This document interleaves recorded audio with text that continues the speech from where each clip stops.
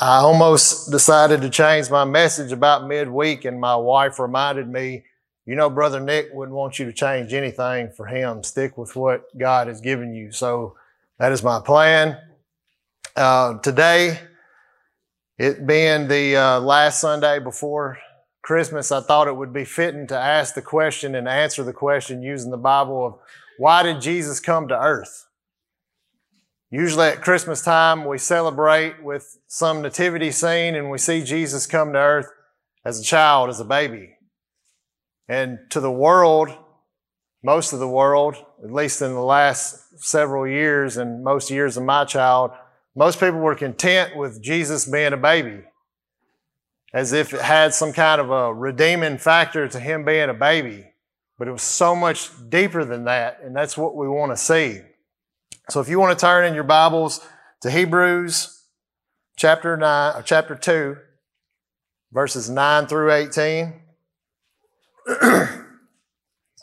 There are no side TVs here, so you can take notes, and I'll move around through verses pretty quick. So don't think that you have to flip to every single one of them. Hebrews chapter 2, verses 9 through 18. If you will, stand for the reading of God's Word.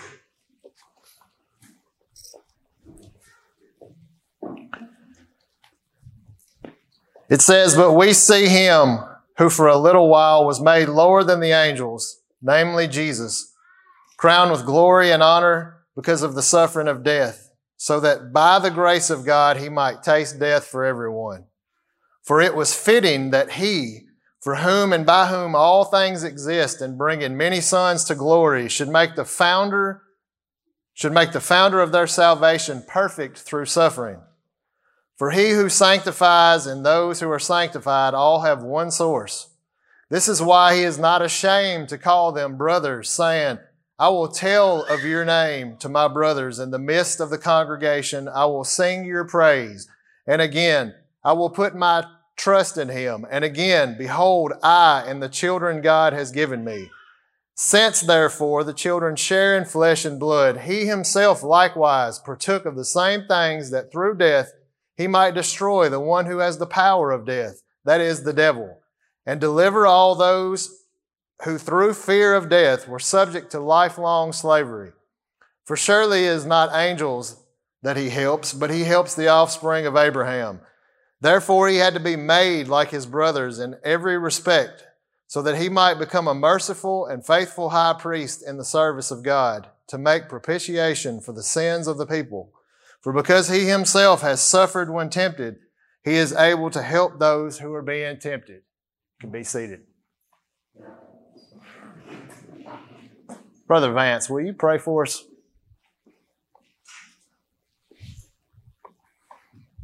Father, I just want to come to you today and I thank you for this body, this church, that lifts us up, lifts all of us up. And Father, I just pray that each and every one of us is lifting Brother Nick up hundreds of times a day. Can't shake it. But Father, our faith is in you. My hope is in you, Father. No matter what. Father, I just pray for that faith for everyone to not lose hope. That we can continue on just trusting that you're leading this path. We know you're sovereign, and we're just going to trust. Father, I want to pray for everyone going through this difficult time, especially the King family. As my human side just can't help but hurt because of the time of the year it is. Father, just comfort them, wrap them up in your arms, and just tote them through. And Father, just be with each and every one and bless them through this holiday season. And Father, most of all, thank you that you sent your Son, that someone like me can lift praises to you and it be heard.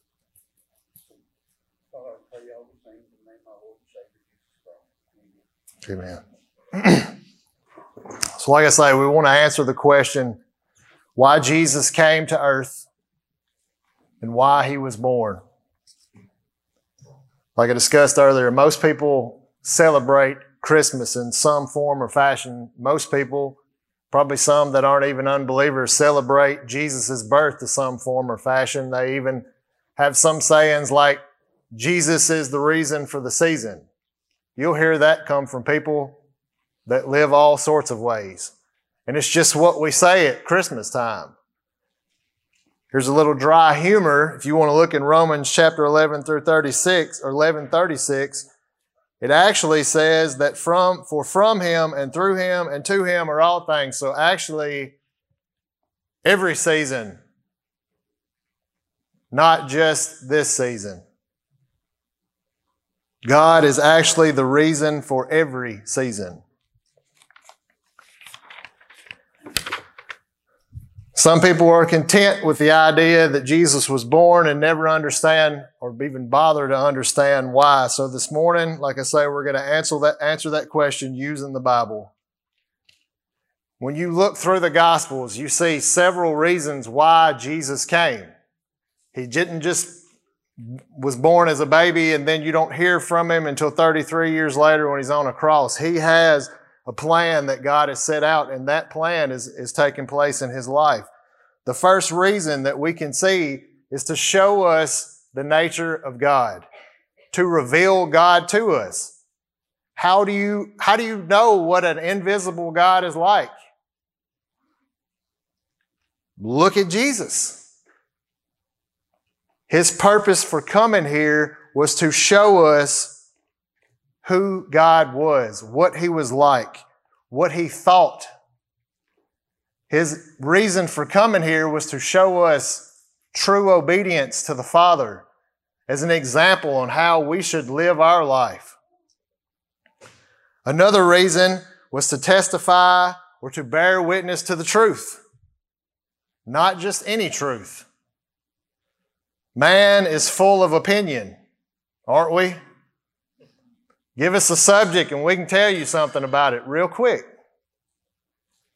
And our opinions usually don't align with one another. We can agree on some things, but how does sinful man's opinion align with God's truth? Not very well.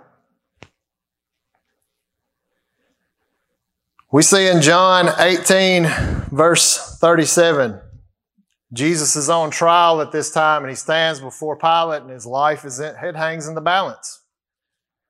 And Pilate said to him, "So you are a king?" And Jesus answered, "You say that I'm a king. For this purpose I was born, and for this purpose I have come into the world, to bear witness to the truth. Everyone who is of the truth listens to my voice." This was the reason, one of the reasons he came. The world does not make this truth. This is an absolute, unchanging truth that only comes from God, and it's the same truth for you as it is for me. When you look across the world today especially, how much unchanging truth do you see? I would tell you to turn on the news, but that's the worst place you could get information from. But you can see from one day to the next, it's never the same. It's back and forth and back and forth. God's truth never changes.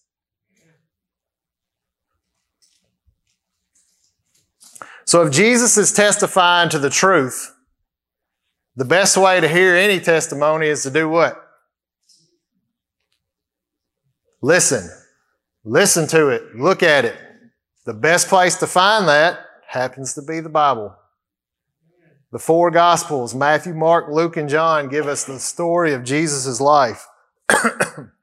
If you want to know what he thought, what he did while he was here, go to the Gospels. So he came to reveal God. He came to testify and witness to the truth of God. He also came to fulfill the law. He came to heal the sick. He came to perform many other miracles, and the list just keeps going on and on.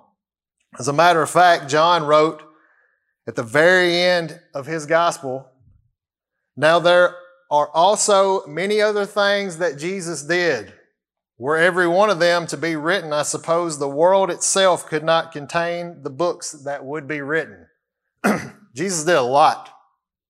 But John was very selective in his writing. If he would have been exhaustive in his writing, we wouldn't be able to hold all these books. It would be way too much. All of the things that Jesus said and he did on earth were of the utmost importance. They're all profitable for us to know, and they show us God, who God is. They show Jesus' obedience to the Father.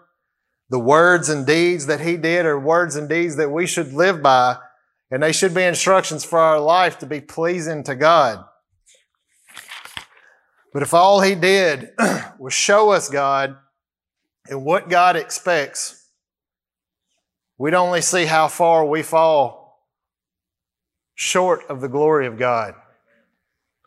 And we are just left in despair. Some facts that most people probably know about Jesus: he was born of a virgin mother named Mary. He lived a sinless life and a life pleasing to the Father, being tempted to the extremes that we won't even be able to imagine. He was doubted and he was hated by many. He wasn't what the Jews expected to see come, not in flesh. They weren't expecting somebody to be as such a poor status, such a homely appearance as what Jesus was. Like I said, most of these things that he did were for a purpose, but his primary purpose for coming here was he was born to die. His death was not some unplanned tragedy. He entered this world as a baby so he could die as a man. God made his body to die, but his death was not without a purpose. As we look in verse 9 of our text today, it says, "But we see him who for a little while was made lower than the angels, namely Jesus, crowned with glory and honor because of the suffering of death, so that by the grace of God he might taste death for everyone." You see that? Only by the grace of God.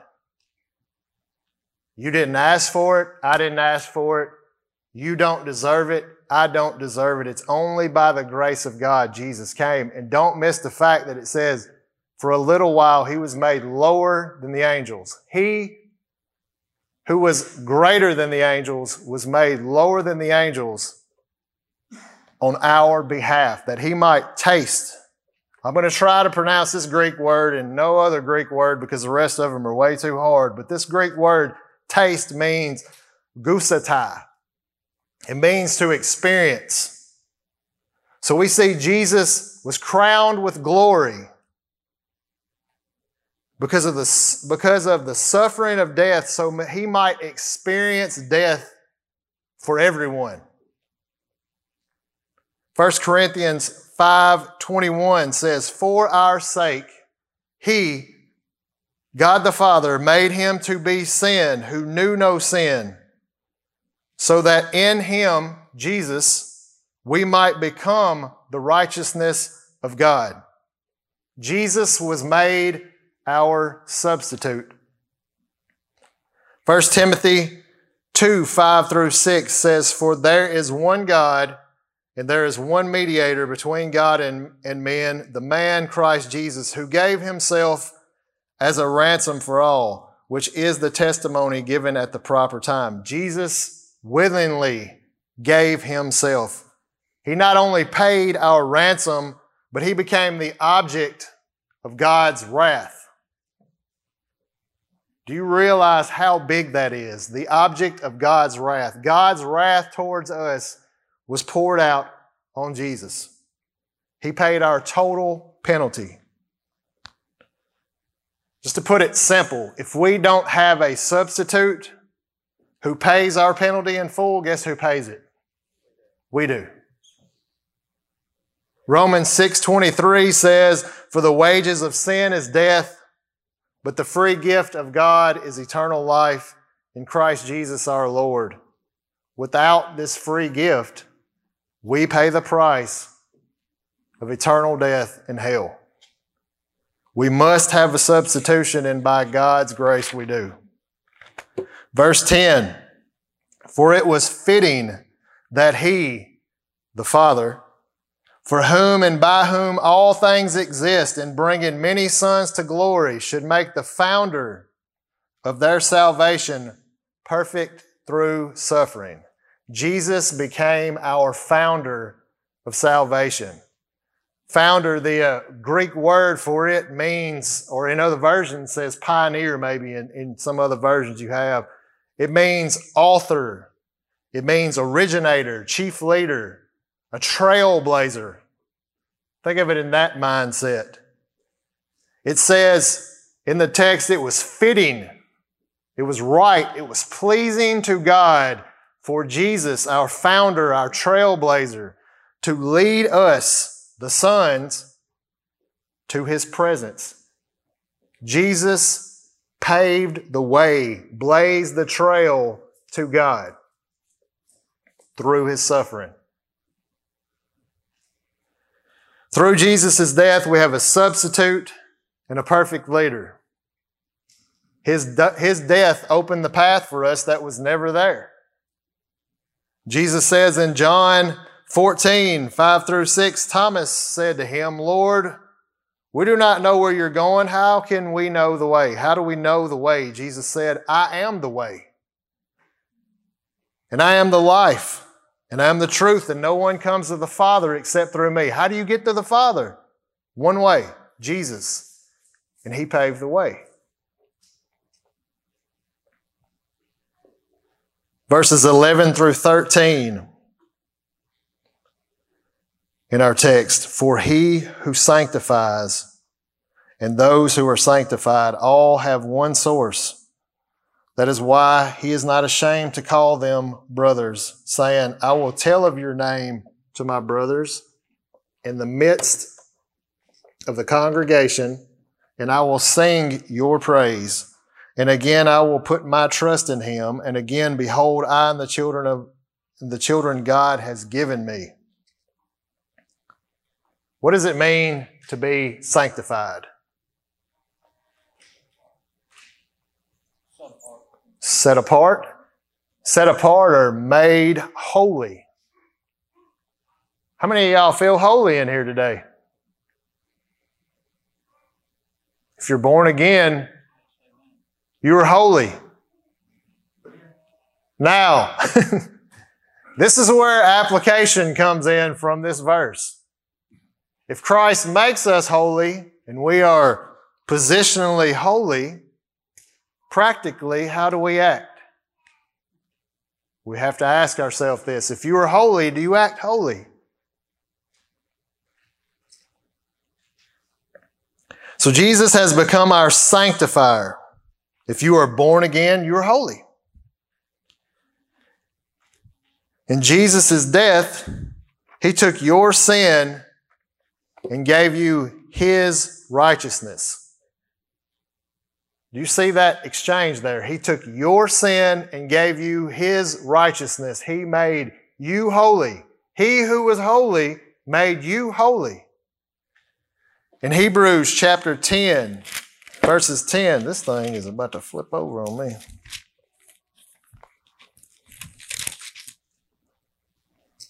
Chapter 10, verse 10. It says, and by that will, we have been sanctified through the offering of the body of Christ once for all. Can you lose your holiness? You cannot. You cannot lose your holiness. And then moving on down in verse 14. For by a single offering He has perfected for all time those who are being sanctified. For all time. Forever and ever and ever. As you move on down in our text, you'll see that it says, this is why He is not ashamed to call them brothers. Jesus calls us His brothers. We are children of God, and Jesus calls us His brothers.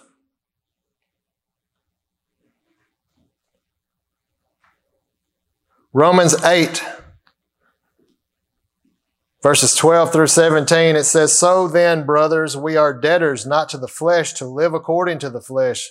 For if you live according to the flesh, you will die. But if by the Spirit you put to death the deeds of the body, you will live. For all who are led by the Spirit of God are sons of God. For you did not receive the spirit of slavery to fall back into fear, but you have received the Spirit of adoption as sons, by whom we cry, Abba, Father. The Spirit Himself bears witness with our spirit that we are children of God, and if children, then heirs, heirs of God, and fellow heirs with Christ, provided we suffer with Him in order that we may also be glorified with Him." Not only are we called brothers, but we are heirs. Those who were enemies of God are now called heirs with Christ. Does that excite you? That blows my mind. How can it be?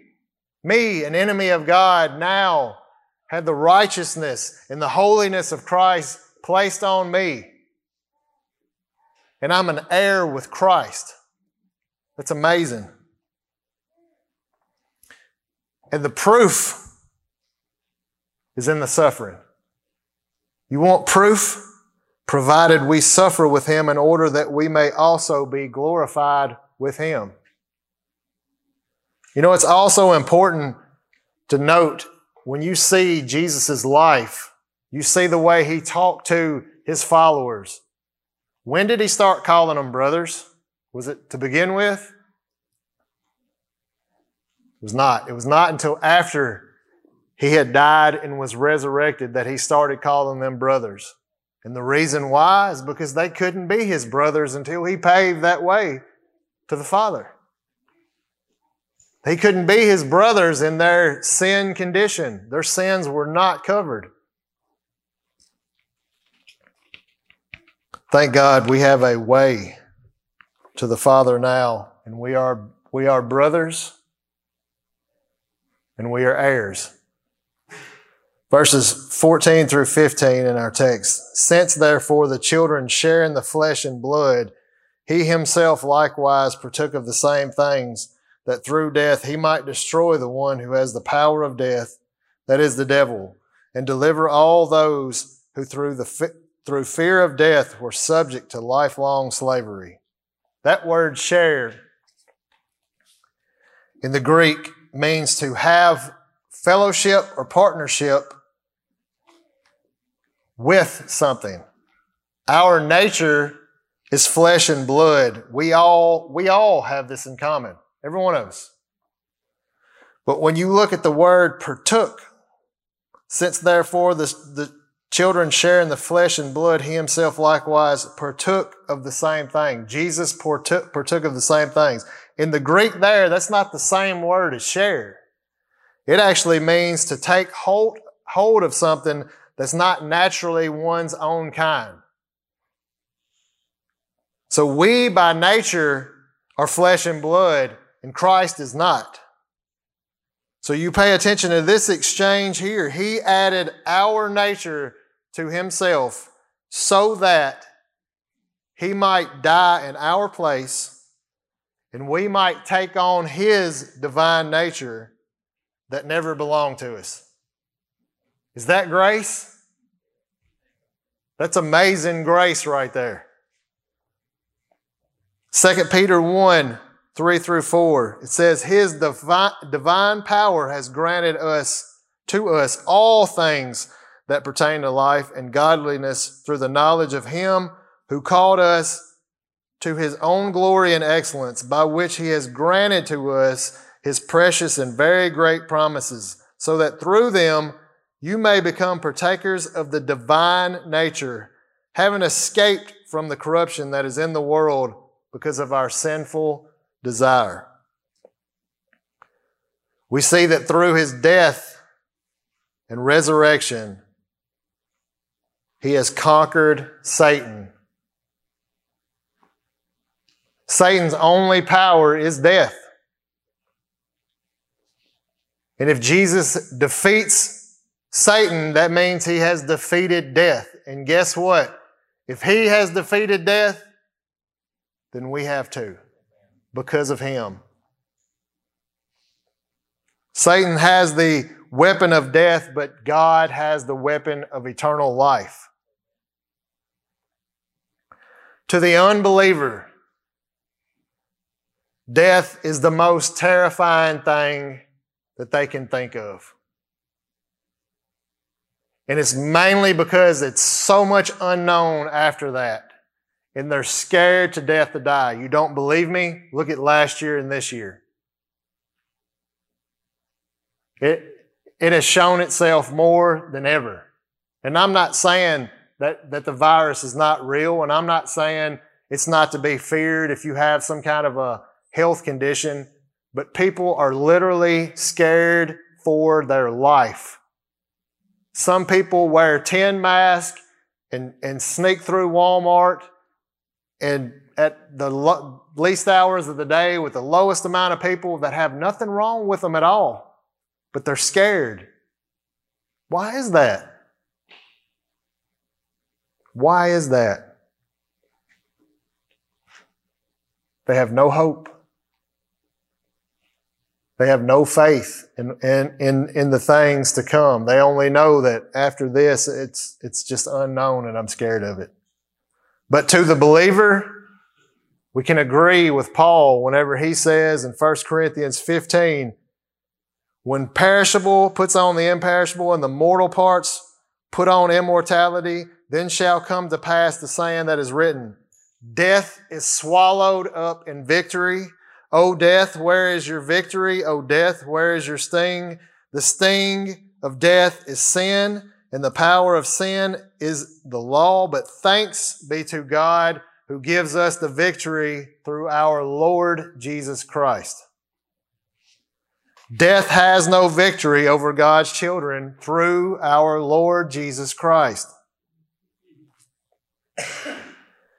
Jesus came into the world to be our substitution. He came into the world to be our founder of salvation, our trailblazer. Jesus came into the world to be the one who makes us holy. He came into the world to be the one who conquers death. Verse 16, for surely it is not the angels that He helps, but He helps the offspring of Abraham. He didn't come to redeem angels. He came to redeem man. He didn't come to save angels. He came to save man.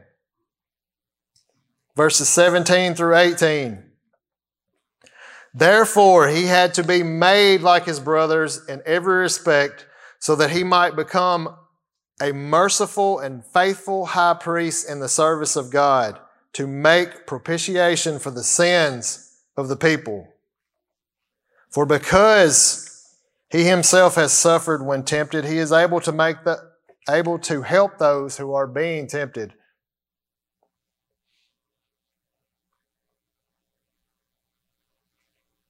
The only way that He can sympathize with us is if He has been like us. You know, when somebody goes through a situation and you've never been through that situation, but you show them empathy because you don't know how they feel, but you feel bad for them, so you want to be there for them. If I have been through that situation myself, and then you go through that situation, I can sympathize with you because I know exactly how you feel. That's who we have in Jesus. We have a great high priest who can sympathize with us because He has been where we are at. He did not sin, but He has been tempted just like we have been tempted, even way past the point of that. That's who I want to sympathize with me. That's who I want to stand by the Father and say, I know what they are going through.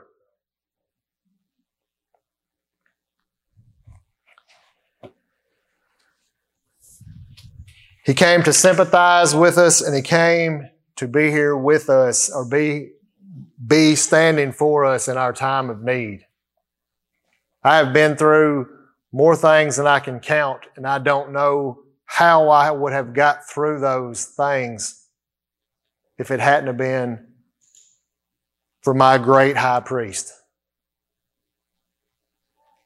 All the temptations that I've been through, I don't know how I would have made it through them without Him. Before I close, there's I guess you'd call it like a devotional, an Advent devotional that John Piper has done. We posted it on our website a few years back and then on Facebook. And I didn't even plan this. And I started reading it a few days ago. I'd actually forgot about it, just completely distracted with everything going on around. So I read day 19 and I thought, what does it say? The verse for day 19 is actually Hebrews chapter 2, verses 14 through 15 that we just went over. It says, Christmas is for freedom. Jesus became man because what was needed was the death of a man who was more than a man.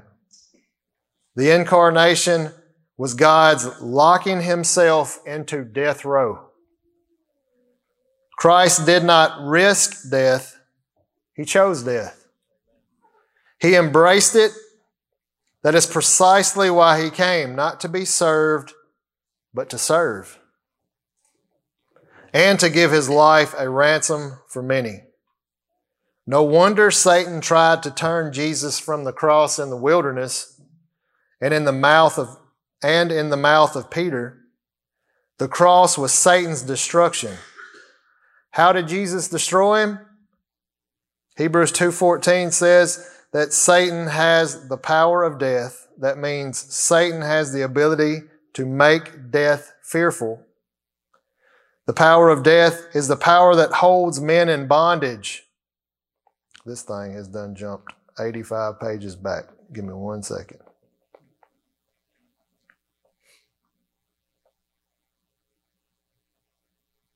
The power of death is the power that holds men in bondage through the fear of death. It is the power to keep men in sin, so death comes as a dreadful thing. But Jesus stripped Satan of his power. He disarmed him. He molded a breastplate of righteousness for us that makes us immune to the devil's condemnation. How did He do this? By His death. Jesus wiped all of our sins. And a person without sin cannot be condemned by Satan. Forgiven, we are finally indestructible. Satan's plan was to destroy God's rule by condemning God's followers in God's own courtroom. But now in Christ there is no condemnation. Satan's treason is aborted. His comic treachery is foiled.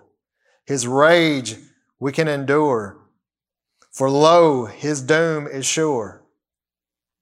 The cross has run Him through, and He will gasp His last before long. Christmas is for freedom, freedom from the fear of death. Jesus took our nature in Bethlehem to die our death in Jerusalem, all that we might be fearless in our city today. Yes, fearless, because of the biggest threat to our joy is gone. Then why should we fret over the little ones? How can we say, really, well, I'm not afraid to die, but I'm afraid to lose my job? No, think. If death, I said death, no pulse, cold, gone, is no longer a fear, we're free, really free. We are free to take any risk under the sun for Christ and for love, No more enslavement to anxiety. If the Son has set you free, you shall be free indeed. In closing, why did Jesus come to earth? When you look at the life of Jesus that's found in the Gospels, you see he left his home with the Father to become lower than the angels for a little while. He who is greater than the angels became lower than the angels for a little while, so that he could sympathize with our weaknesses, so he could live a life of obedience to the Father, and after 33 years, die on a cross and resurrect 3 days later, so that undeserving sinners could have a substitute for their payment of sin towards a holy God, and he become the object of God's wrath in our place, so that we could have a trailblazer back to the Father, and we have found our author of salvation, so we can have a sanctifier, one who makes us holy, so that he could conquer death and the power of Satan. We have a perfect Savior. That's why we celebrate his birth in this season. Jesus came to die, and we have a perfect Savior. And I hope everybody can see that this morning. If you don't know him as your Savior, this is your invitation.